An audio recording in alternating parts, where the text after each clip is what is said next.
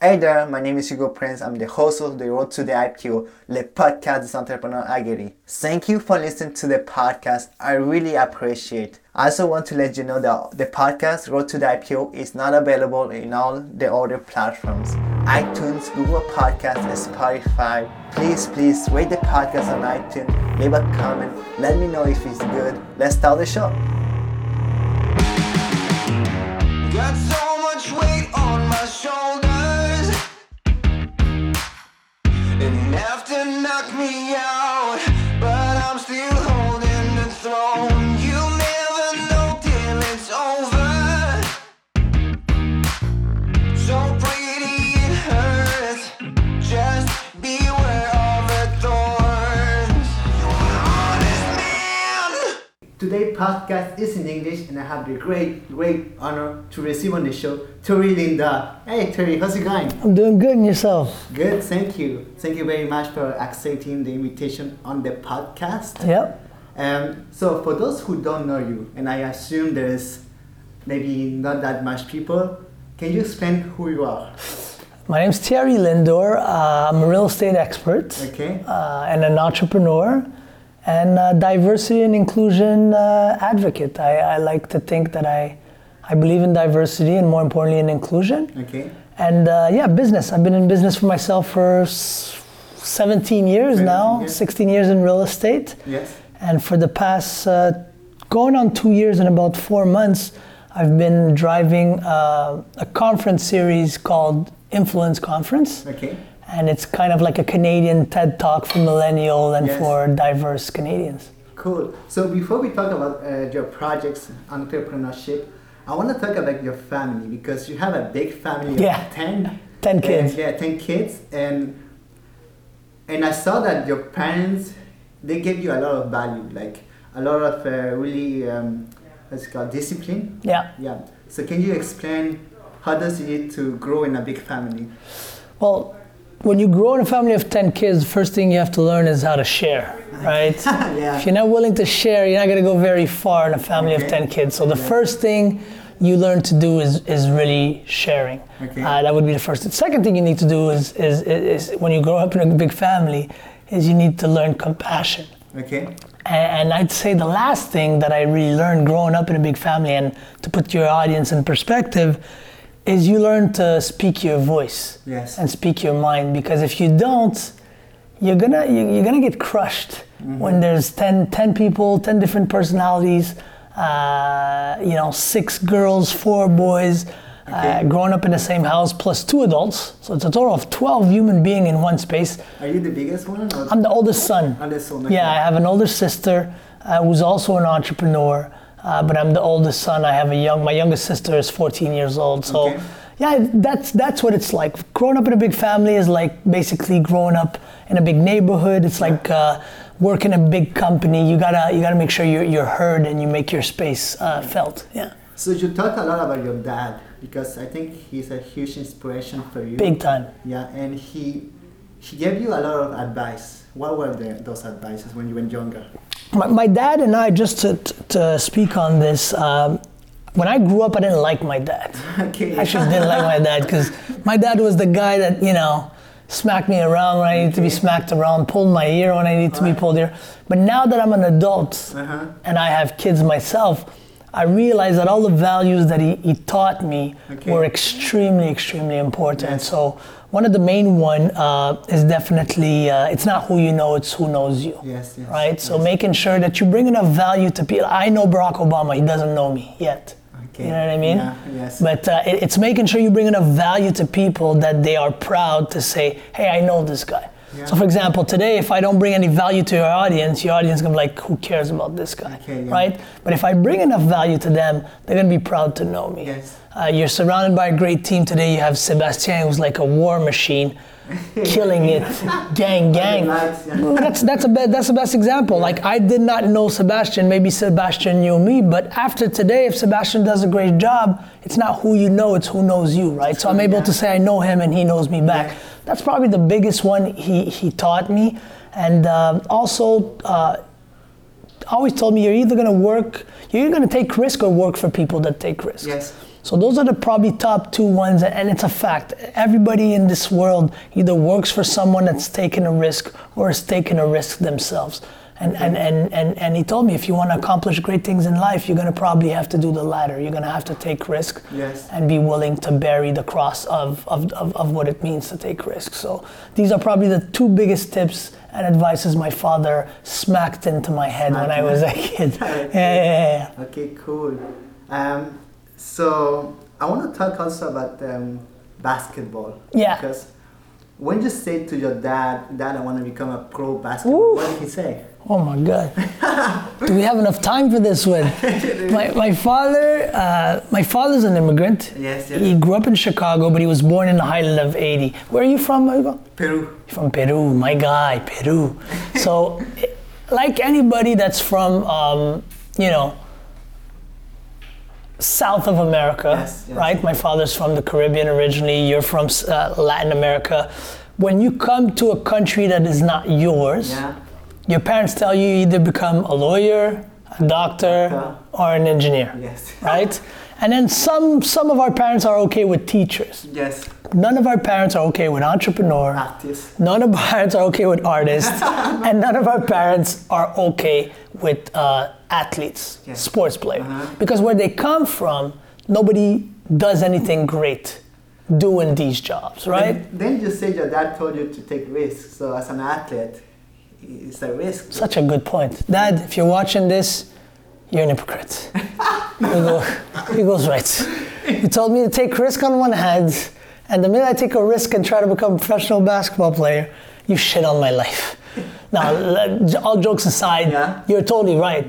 But I don't think my dad understood the measure of his words and the impact of the difference between what you say and what you do. Yes. So he would always tell me one thing, and then on the other hand, you're right, he would discourage me to become an athlete. And it's not so much that he discouraged me, but he would warn me against the risk of failure, right? Okay. So it's like, yeah, you could go ahead, you could definitely play basketball, but remember, stay in school, work hard, yes, take risk, but don't put all your eggs into basketball.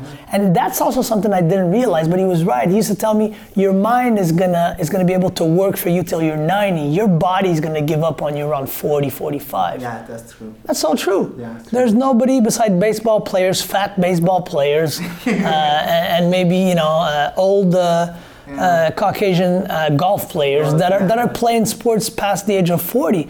Whereas your mind, you could be look at Warren Buffett. It's true. Yeah. You could be a businessman till you're 80 years old. So again, those are values that I never thought about, but he was right once again. So yeah, definitely, there's a dichotomy between saying take risk and then me saying being an athlete. But basketball was just like my father. My father's very disciplinarian kind of father. And when you play sports at a high level, you learn discipline. Yes. Big time discipline. So sports brought me that, and you learn to communicate. Basketball is a tall man sport. I might look like I'm gigantic. Yes. But I'm not. Okay. I'm only 5'10", and there's not a lot of basketball players below that height, 5'10", The chance to make the NBA, I think, is 1 out of 40 million. Or even 100 million. Okay, wow. And the chance when you're below 5'10", I think goes in almost 1 billion. So at the end of the day, you have to count your blessing. But the discipline that sports brought me was tremendous. And communicating. As a small player, I had to learn to communicate and boss around the bigger players because I was like the quarterback. I was like the captain in hockey, or the Zidane, or the playmaker. That's what I was. So when you become a playmaker, you learn to talk, you learn to assert yourself, you learn to give directions. And those are leadership. Those are qualities that directly translate into, you learn to motivate other people. Those are qualities that directly translate into making a great entrepreneur in my mind. So did it change your life, basketball? Did it change your life? 100%. Great question, Hugo. Basketball changed my life because I grew up around marginalized people, which changed my perspective on racism, on the fact that, you know, we live in a two-sided Canada, whether we want to admit it or not. Yeah. I grew up playing basketball, which is a black man's sport. Yes. You know, so all my teammates were black. We had one white guy and one Asian guy on the team. So you grow up and you start to see, okay, why are black people playing more basketball? Why is there not a lot of black people into hockey? And then you learn that hockey's expensive. Yeah, it is. It's an expensive sport to play. It's fucking we can curse here, sorry. Yeah, it's an expensive sport, you know what I mean? So because it's an expensive sport, the barrier of entry is an economic barrier, and then you don't see a lot of Latinos, Arabs, blacks playing the sport. But it's changing. But you know, it's changing. also the perspective that people have. If there is a Latino playing hockey, he go back to soccer, go back to play soccer. I don't know that it's that. Listen, I've been blessed to, as a real estate expert and founder of Remax Griffintown, I have a lot of clients that play in the NBA, okay? And a lot of clients that play in the NFL. If they're buying in Montreal, chances are they're buying with us. Okay. And through the years of dealing with these guys and through talking with them, there's one thing I understood. We always complain, NBA guys make too much money, soccer guys make too much money. How come hockey guys don't make that much money? And the reason is simple. Hockey is not an internationally popular sport. True, yeah. And it's not internationally popular because it's expensive. Okay. So nobody plays in South America. Why? Because it's expensive to keep your ice going and to keep the gear and not get injured. Yes. So because you're not playing, the NHL can't sell TV contracts in Latin America. Yeah. Soccer is watched all over the world. It's the poor man's sport. Yeah. Basketball, you could draw a square on a wall and throw a piece of rock and you're playing basketball. Yes. So anytime you have a sport that is a poor man's sport, TV contracts are exportable. And if TV contracts are exportable, then the athletes are going to get paid more. Okay. That's why a guy in the NBA that's not even an all-star makes $10 million a year. Oh, for real? PK Subban, as one of the best players in the league, makes $9 million a year. Okay. Right? So that's that disparity right there. Okay, cool.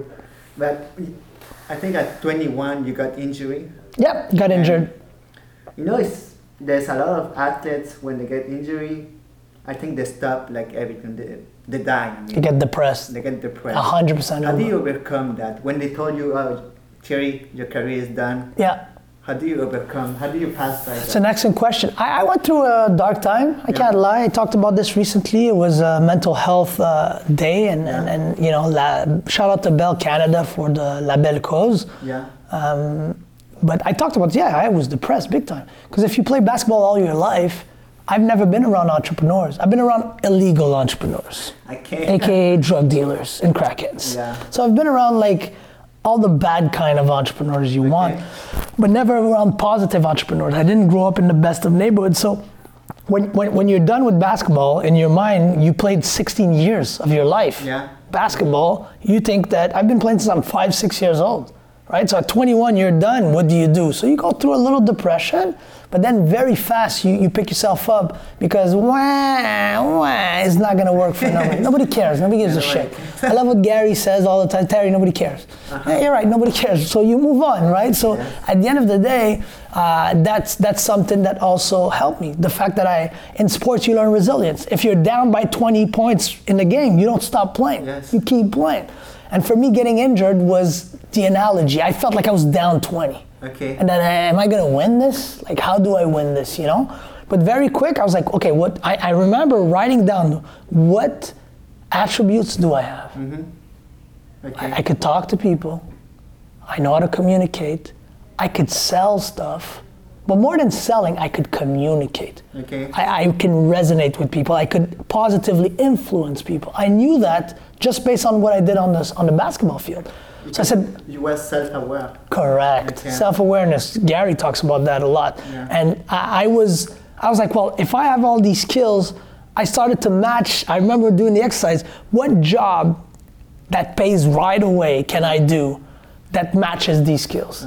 And it got me to a bunch of sales, like pharmaceutical sales, entrepreneurship was one, but I had no idea how to do that. Okay. And then I saw real estate, and I saw mortgage. And I was like, mortgage, I hate math. Real estate, let me try to jump into real estate. Okay. And you know what? It paid off.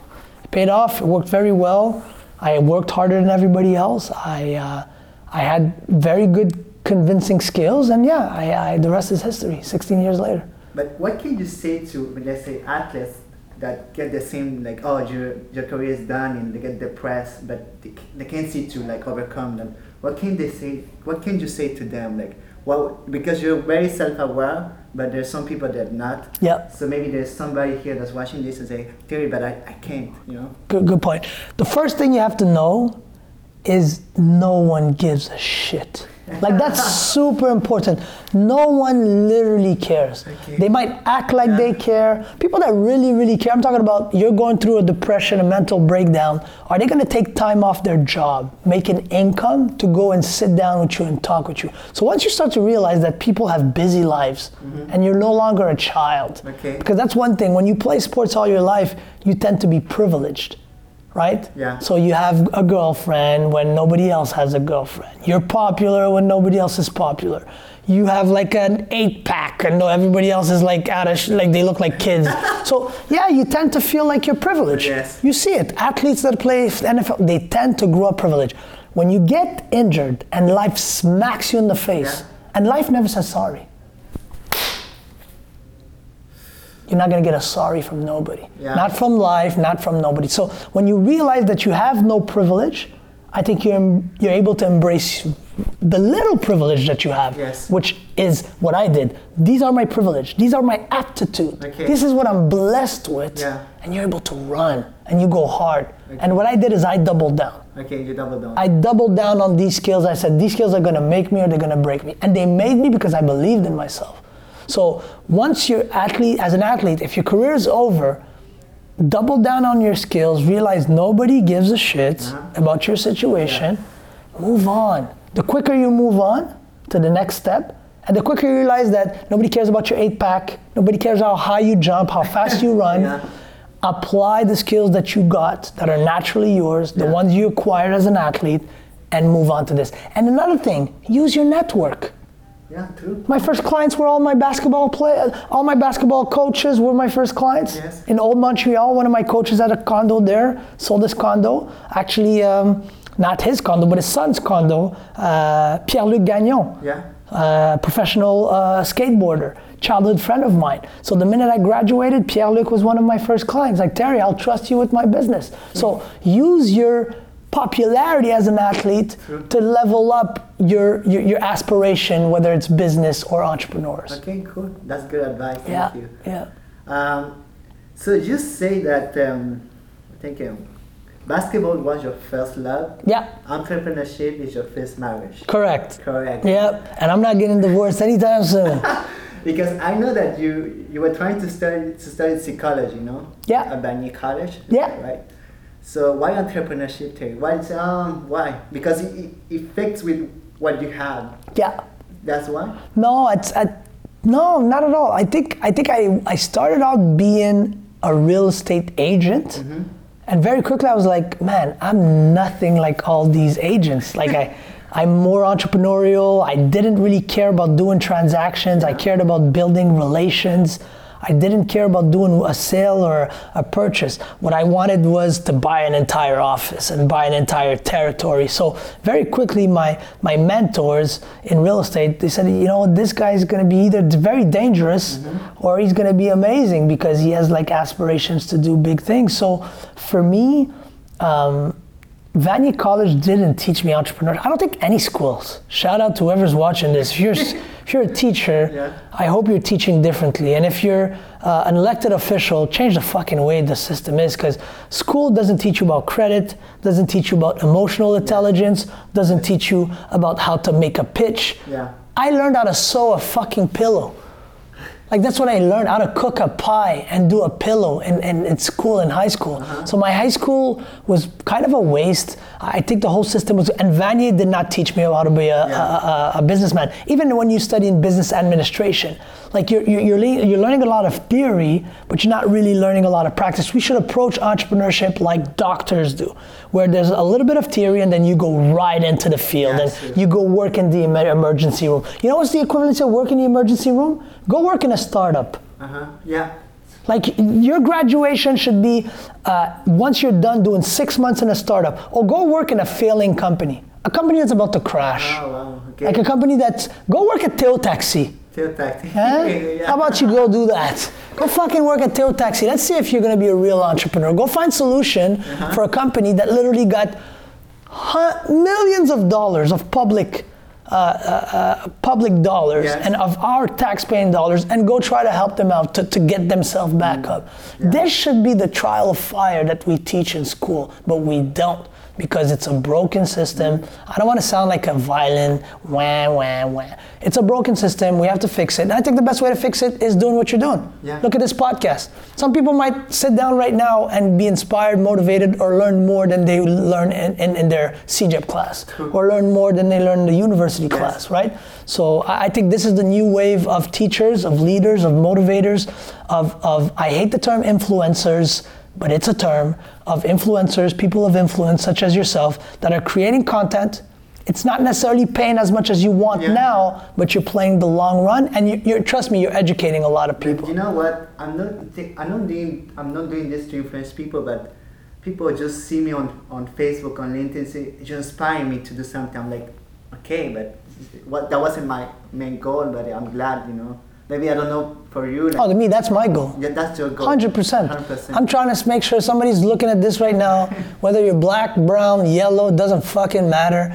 You have some form of privilege, and if I could do it, then you can. That's my entire mission. I'm putting as much content out there. I'm sharing my good, my bad, because once again, man, if you grew up like I did, I've been to 8 funerals in my life. How many funerals have you been to?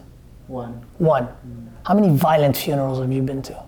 People violent death, dying of violent death. 0. I've been to 8 violent deaths. Okay. All right, 2 closed casket funerals. If I could be here, own a building, own Raymax Griffintown, start businesses, anybody that did not grow up like I did, was surrounded by as much violence, has no excuses. I don't care what anybody says. I don't care. I'm born in Montreal, no. I was there. I'm born there. If you tell me you're born in Haiti and different countries that are a lot more difficult in terms of immigration, Peru, if you're born in Venezuela, if you're born in anywhere in sub-Saharan Africa right now that is going through the economic trials that's going through, then we can have a conversation. Okay. But if you got yourself to Canada and we're having a physical conversation, I don't want to hear it. Okay. Because if you're here, then you could do it. So it's all Period. about the mindset. Period. I don't give a shit what anybody says, and that's another part. That's another part of it. Yeah, I think entrepreneurship. I was at with an elected official. It's like, yeah, Thierry, what you do is very inspirational and motivational, but we don't think that that's important. And I said, how? I said, and I asked the person that was, have you ever had a business? He says, that's beyond the point. I said, no, that's exactly the point. Okay. And I asked him that. I said, because you have the power to control the funding dollars that you give to initiatives, and you are sitting in your desk right now telling me that inspiration and motivation should not or do not matter in an entrepreneurial journey or in a journey of an entrepreneur. You know nothing of what you're talking about. When you close a big client, you're there. Yeah. When you lose a big client, and Sebas, you're there. Yeah, true. So how do you pick yourself back up? Motivation. Motivation and inspiration. True. So don't tell me behind your desk, whether you're at La CAQ, Les Libéraux, or whatever, I don't care what political party you are. If you've never been in business, you wouldn't understand the importance of motivation and inspiration. And I'm just talking about, hey, you be strong, and I'm posing at the beach and flexing my muscles, and you could live this life. You know what I'm talking about. I'm talking about like good quality podcasting, content information. If you don't believe in this and you're an elected official and you're only spending dollars on les ateliers and the workshops and panels with Alexandre Taillefer and whatever, guess what? These people have shown us recently that they're not the summum of entrepreneurship like we thought they were. They are flawed. Trust me, they have motivation and inspirational kind of things that they consume whenever they feel down. So to me, my mission is to inspire and, of course, positively inspire, inform, and influence people. That's our mission. Just a small break to let you know that Road to the IPO has finally some sponsor. 2CM and Partners Inc., an accounting firm. Eve and Ali, one of my dearest friends, and they're very good accountants. They have helped me a lot in my accounting. As an entrepreneur, freelancers, even people that have 9-to-5 jobs, you need very good accounting. So that's why I recommend them, 2CM and Partners Inc.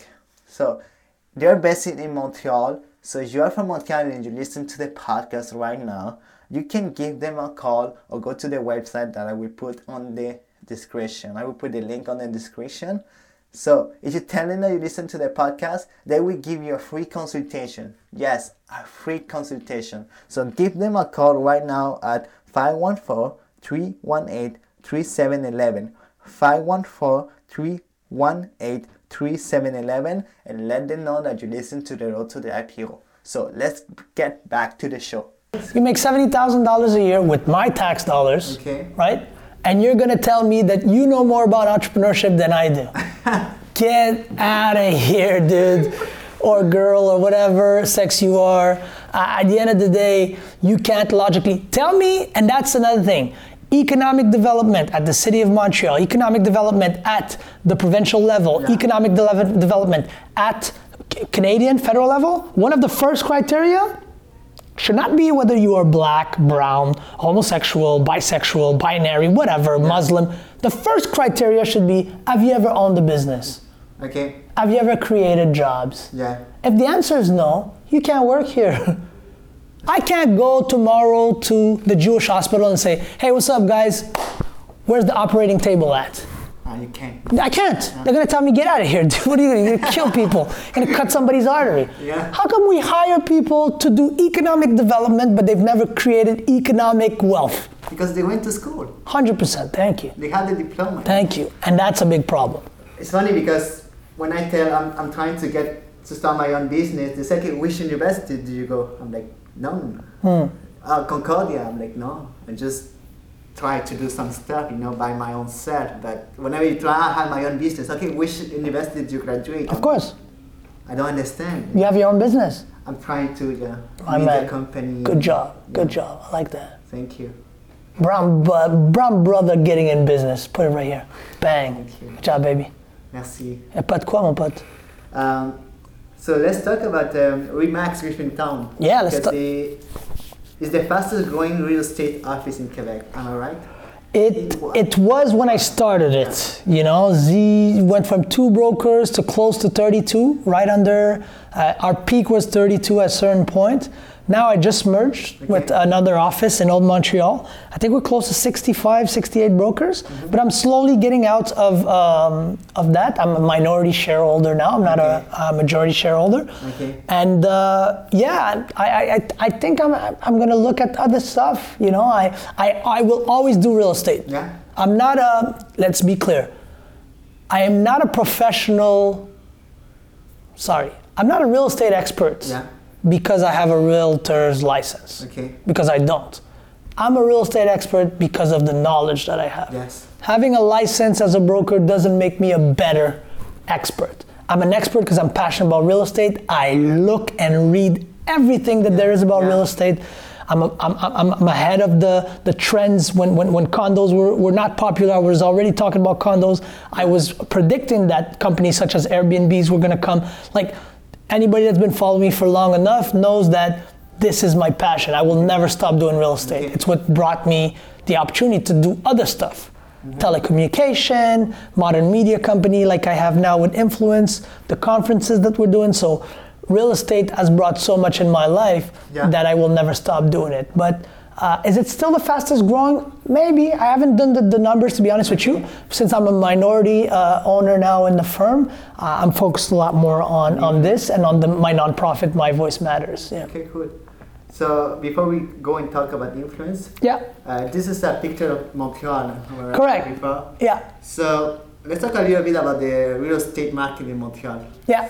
Is it growing? Is it slowing down? No. What's your opinion? My opinion on the real estate market is very simple. The real estate market in Montreal is exploding right now. And part of that is the injection of foreign dollars into our ecosystem, mainly Chinese, Asian. I don't like to just say Chinese, I like to say Asians, Yeah. So the Asian market was very, very attracted to Vancouver. Vancouver passed a tax, now they moved towards Toronto. And Toronto passed a 15% investors tax. And just for your audience quickly, 15% investors tax is basically if you are not a resident of Canada living in the house, then if you bought a $1 million property, you would get a $150,000 tax. Okay. So very quickly they said, you know what, let's head to Quebec. Let's head to the next biggest city as far as real estate goes, and it's Montreal. Montreal is one of the fastest growing city in North America, not just in Canada. And the price for real estate is very low.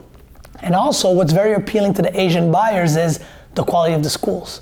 Okay. Anybody that knows the Asian culture, which I grew up with Vietnamese friends, literally, I had more Vietnamese friends than any other culture. Yeah. Education is massive. Yeah. That's why chances are if you went to school with somebody that's from the Vietnamese community, they're dentists today. Yeah. Chances are there's some form of field regarding medicine or Dr. Back. Exactly, right? Shout out to Dr. Backney. And so at the end of the day, if you understand the economic principles of education is important in the Asian community, traveling is important in the Asian community, consumerism is a very important part of Asian community. Chance is so they're big on taking chance. That's why they go to the casino. They believe in chance a lot. They believe in taking chances, taking risks. They believe in education. So coming to Montreal makes a lot of financial sense for them. So the Montreal market's doing very well, especially if you go in the condo between 650 square foot to 850 square foot, close to university, close to a metro, preferably with a garage. You can't go wrong. You in the past 3 years, you've seen about a 8 to 12% appreciation on your money. Okay. So if you buy a $300,000 condo downtown Montreal 3 years ago, you're seeing about $36,000 appreciation every year for the past 3 years. Wow. Yep. That's big. It's massive. That's very big. Wow. Okay, so right now we are in the second part of the podcast, and I want to talk about the influence Orbis, huh? Influence Orbis, baby. Orbis, baby. So what is it exactly? Because I see it a lot on social media when I want to know really what it is. Like, what is Influence Orbis? That's the secret. That's the goal. We want to flood people with our brand. We want to flood people with our logo. We want people to be like, what's this influence thing? We're so proud to see that a bunch of people are kind of like doing spin-offs of what we're doing. Yeah. We've never seen so many conferences since we started our own. And that to me is a positive thing. I love that people are getting inspired and saying, hey, let's do something like them. The beauty with our movement, I think it's organic. We don't try to convince you to come. Yeah. We have a theory that we don't do client acquisition, we do client attraction. So we're going to attract you to our brand. We're not going to acquire you to buy into our brand. Influence Orbis is a modern media company that focuses on creating experiences. Okay. Period. That's the base model. Experience such as static experience, the photo, the pictures we put, the designs, the graphic designs, influence such as creating an influential brand for somebody, whether it's for a company, whether it's for an entrepreneur that needs a whole brand revamp, and obviously we're more known for our conference, which is what we like to call live human experiences, right?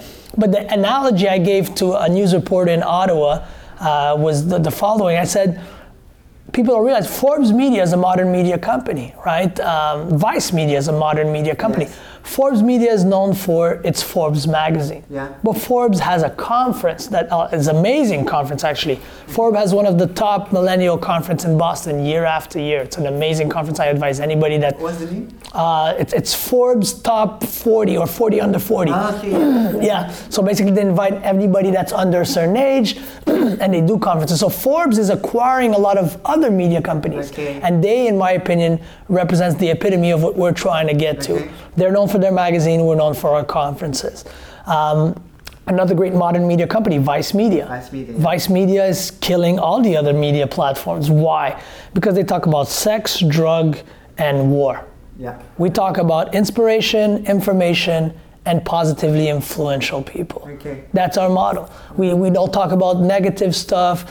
We talk about positive stuff, whether it's in politics, whether it's business, whether it's social entrepreneurship, whether it's everyday citizens. Yeah. That's what we do. Cool. And also because you're attracting not only local influencers, but also internationals. Correct. So they come here to Canada, they come to see really the country, the people, and that's why it's huge. Correct. Yeah, we're definitely when we do the conference aspect of our company, we do it very well, I think. Yes. We had Malala at the last event. And then people said, what does Malala have to do with entrepreneurship? We don't just talk about entrepreneurship. We talk about people of influence, Okay. right? International influencers meeting local influencers. Industry dominating human beings. Yes. If you're in your industry, I don't care what color you are. Of course, if you're diverse, we're going to promote you even more because we believe that, you know, if I want to see just one type of people, I could turn on CBC. Yeah, true. I could look at Tout le monde en parle and I'll see the same people every freaking day, all day long. But how about we put a platform for young people? Yes. How about we put a platform for girls? Yes. How about we put a platform for Muslim women? How about we put a platform for LGBTQ community? So our platform is for any and everybody that is dominating their industry that have something to bring to the ecosystem. And we do it on purpose to make them share the stage with a Gary Vee, Grant Cardone, Charlemagne the God, Casey Neistat. Why? Because we want them to understand that they too can do that eventually. Yes. The ultimate goal is to influence each local ecosystem by bringing international speakers of influence. Wow, that's cool. Yeah. That's great. There's another point that I want to bring. You know, you work at Redmax. Redmax is a big company. It's a big brand, yeah. It's a brand, and one day you wanted to start your own branding. you know? Yeah. And then they told you no. Yeah. And then you just say fuck you. Yeah, Is I that did. right? Yeah, I did. I wanted to buy Raymax Quebec. They told me no. I wanted to buy Raymax downtown. They told me no. And to be honest with you, I was either buying Raymax downtown, so the whole downtown Montreal core, or I was starting Influence. Okay. So you talk about like divine inspiration or divine signage, you know, Paulo Coelho, The Alchemist. I recognize the sign.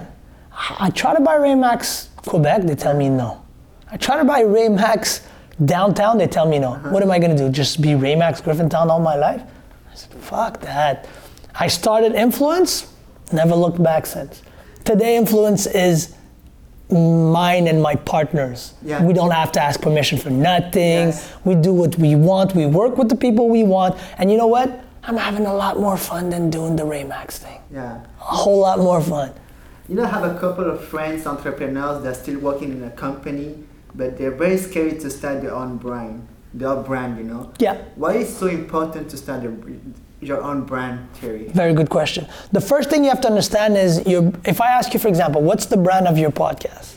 Entrepreneurship, influence, artists. I interview a lot of successful people. Success, I mean. Okay. What if I told you that whatever you just said is very nice, Hugo? Yes. Nobody gives a shit. Yes. What's important is what the people that are watching, they define what your brand is. Well, okay, yeah. So well, even if you say, I talk about this, I talk about that, and I believe in this, and if they think that you don't talk about what you say you talk about, then they know what your brand is. Right now, I don't want to pick on Alexandre Taillefer, I don't want to pick on Caroline Néron, but those are two figures from the entrepreneurial ecosystem that are in the news. They could talk all they want about what their brand is. What matters is what the public thinks their brand is. Okay. It shouldn't be like that. Yeah. But the fact of the matter is, it is like that. So my advice to somebody that I'm working at Deloitte, I'm working at KPMG, I'm working at the RBC, I don't know if I want to launch, start your own brand within the bank. Okay, within the bank. Stay at the bank, start to be a LinkedIn influencer. Start to be active on LinkedIn, active on Instagram. Watch what happens to your salary. That's the first part. Second part, I said it's not important who you know, it's who knows you. Yes. Watch how much your boss remembers your name. Your boss's boss is gonna say, hey, who's that guy that's sharing all these amazing articles, that's doing these little vlogs about how to invest when in a down market, that's talking about bull and bear market. Who's that guy doing all these things? And then one day, mark my word, whoever's watching this, within your brand, somebody from HR is gonna call you. And you know what's gonna happen? They're gonna smack you on your hand. And that's gonna be your sign that you've outgrown the brand you work for. Yes. Because if your brand that you work for does not understand that when you bring value to customers and consumers and people watching in 2019, you're gonna have to walk a thin line. And there's three types of people. I like to call them the 3 C's. Yes. There's consumers, curators, and creators. Sebastian's a creator, creates content. You are a creator, you create a podcast. Then there's a second type, the curators. They take other people's content and then they share it. Okay. I'm not gonna name any names. We know a lot of people that do that.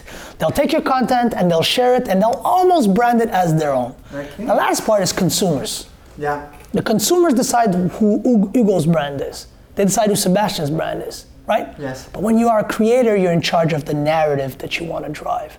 And when you are working in the big brands such as RBC, BMO, whatever, you're gonna disrupt people because they're gonna be scared that as a creator within a big brand, you're starting to have a bit too much power. Okay. And you're starting to maybe make too much noise. So you're gonna cost them too much money when your salary revision comes. Or you're gonna take other people's position if it comes down that there's an opportunity for a vice president of whatever. In 2019 and moving forward, branding yourself, it doesn't matter if you're an entrepreneur or not, is one of the most important things you should do. Financially speaking, influential-wise speaking, and more importantly, power-wise. When you have a brand on social media, trust me, people within your organization are going to be very, very careful about what they say to you, how they say it to you, and what you have to say about what they say to you. Okay. So at the end of the day, branding yourself is massive, and the minute HR calls you, because they will, I give you 24 months from the day one that you're branding yourself on LinkedIn, Instagram, and Facebook, you're going to get, can you come in our office because we'd just like to talk to you about something.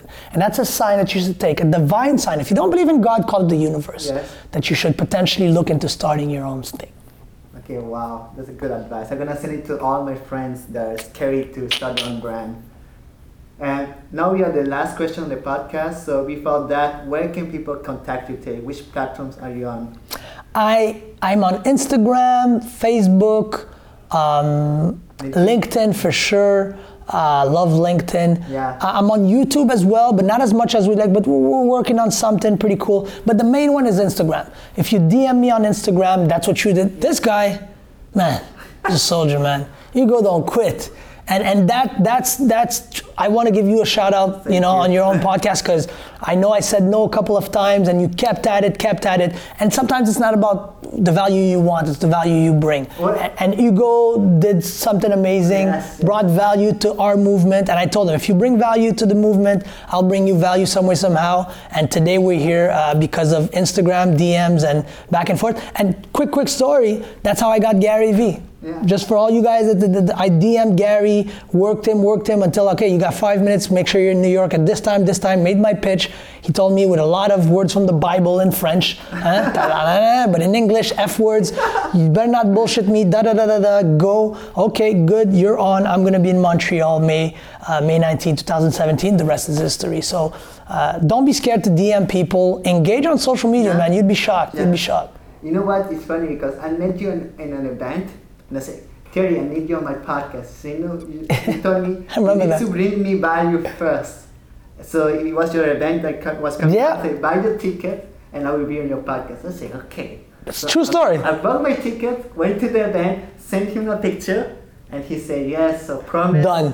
Deal. Promesse tenue, promesse faite. Promesse tenue, promesse faite. Because he said, and I told him, I said, if I go on your podcast, I'm not trying to toot my own horn, but I get the value that I could bring your audience. I think I could bring value to somebody that's taking the time to listen to this. Yes. But how about you reciprocate and show me how you could bring me value? And you know what? I think 30 minutes later, my team calls me and they're like, ticket sales, we go through the ticket sales of the day. And then your name popped. I was like, fucking guy. And then you showed up at the event, you showed proof and everything. I was like, you know what? You're my guy, man. And I support. Sometimes people talk a lot, but you know what's the best way to support somebody? If I want to support Sebastian, I should economically support Sebastian. When you economically support somebody, no need to talk. People will respect where you spend your dollar. And go where you're celebrated, not tolerated. Hey. That's true. Hey, the last question of the podcast is... You said that already. I know, but it is the last question, and this is very important because I want to talk about... I'm joking, Hugo. I want to talk about diversity. Oh, man. Yes. This is very big because I saw your post on Facebook. Something happening in the bank. Oof, big time, yeah. So that made me, okay, I need to talk about this, and it's gonna take like it's a subject that we can go longer and longer. Of course. But I just want to really talk, just like the tip of the iceberg. Yeah. To me, diversity is happening. Whether, it doesn't matter, Trump, all these guys don't matter. I just came back from Ottawa. Yeah. Federal Minister of Immigration.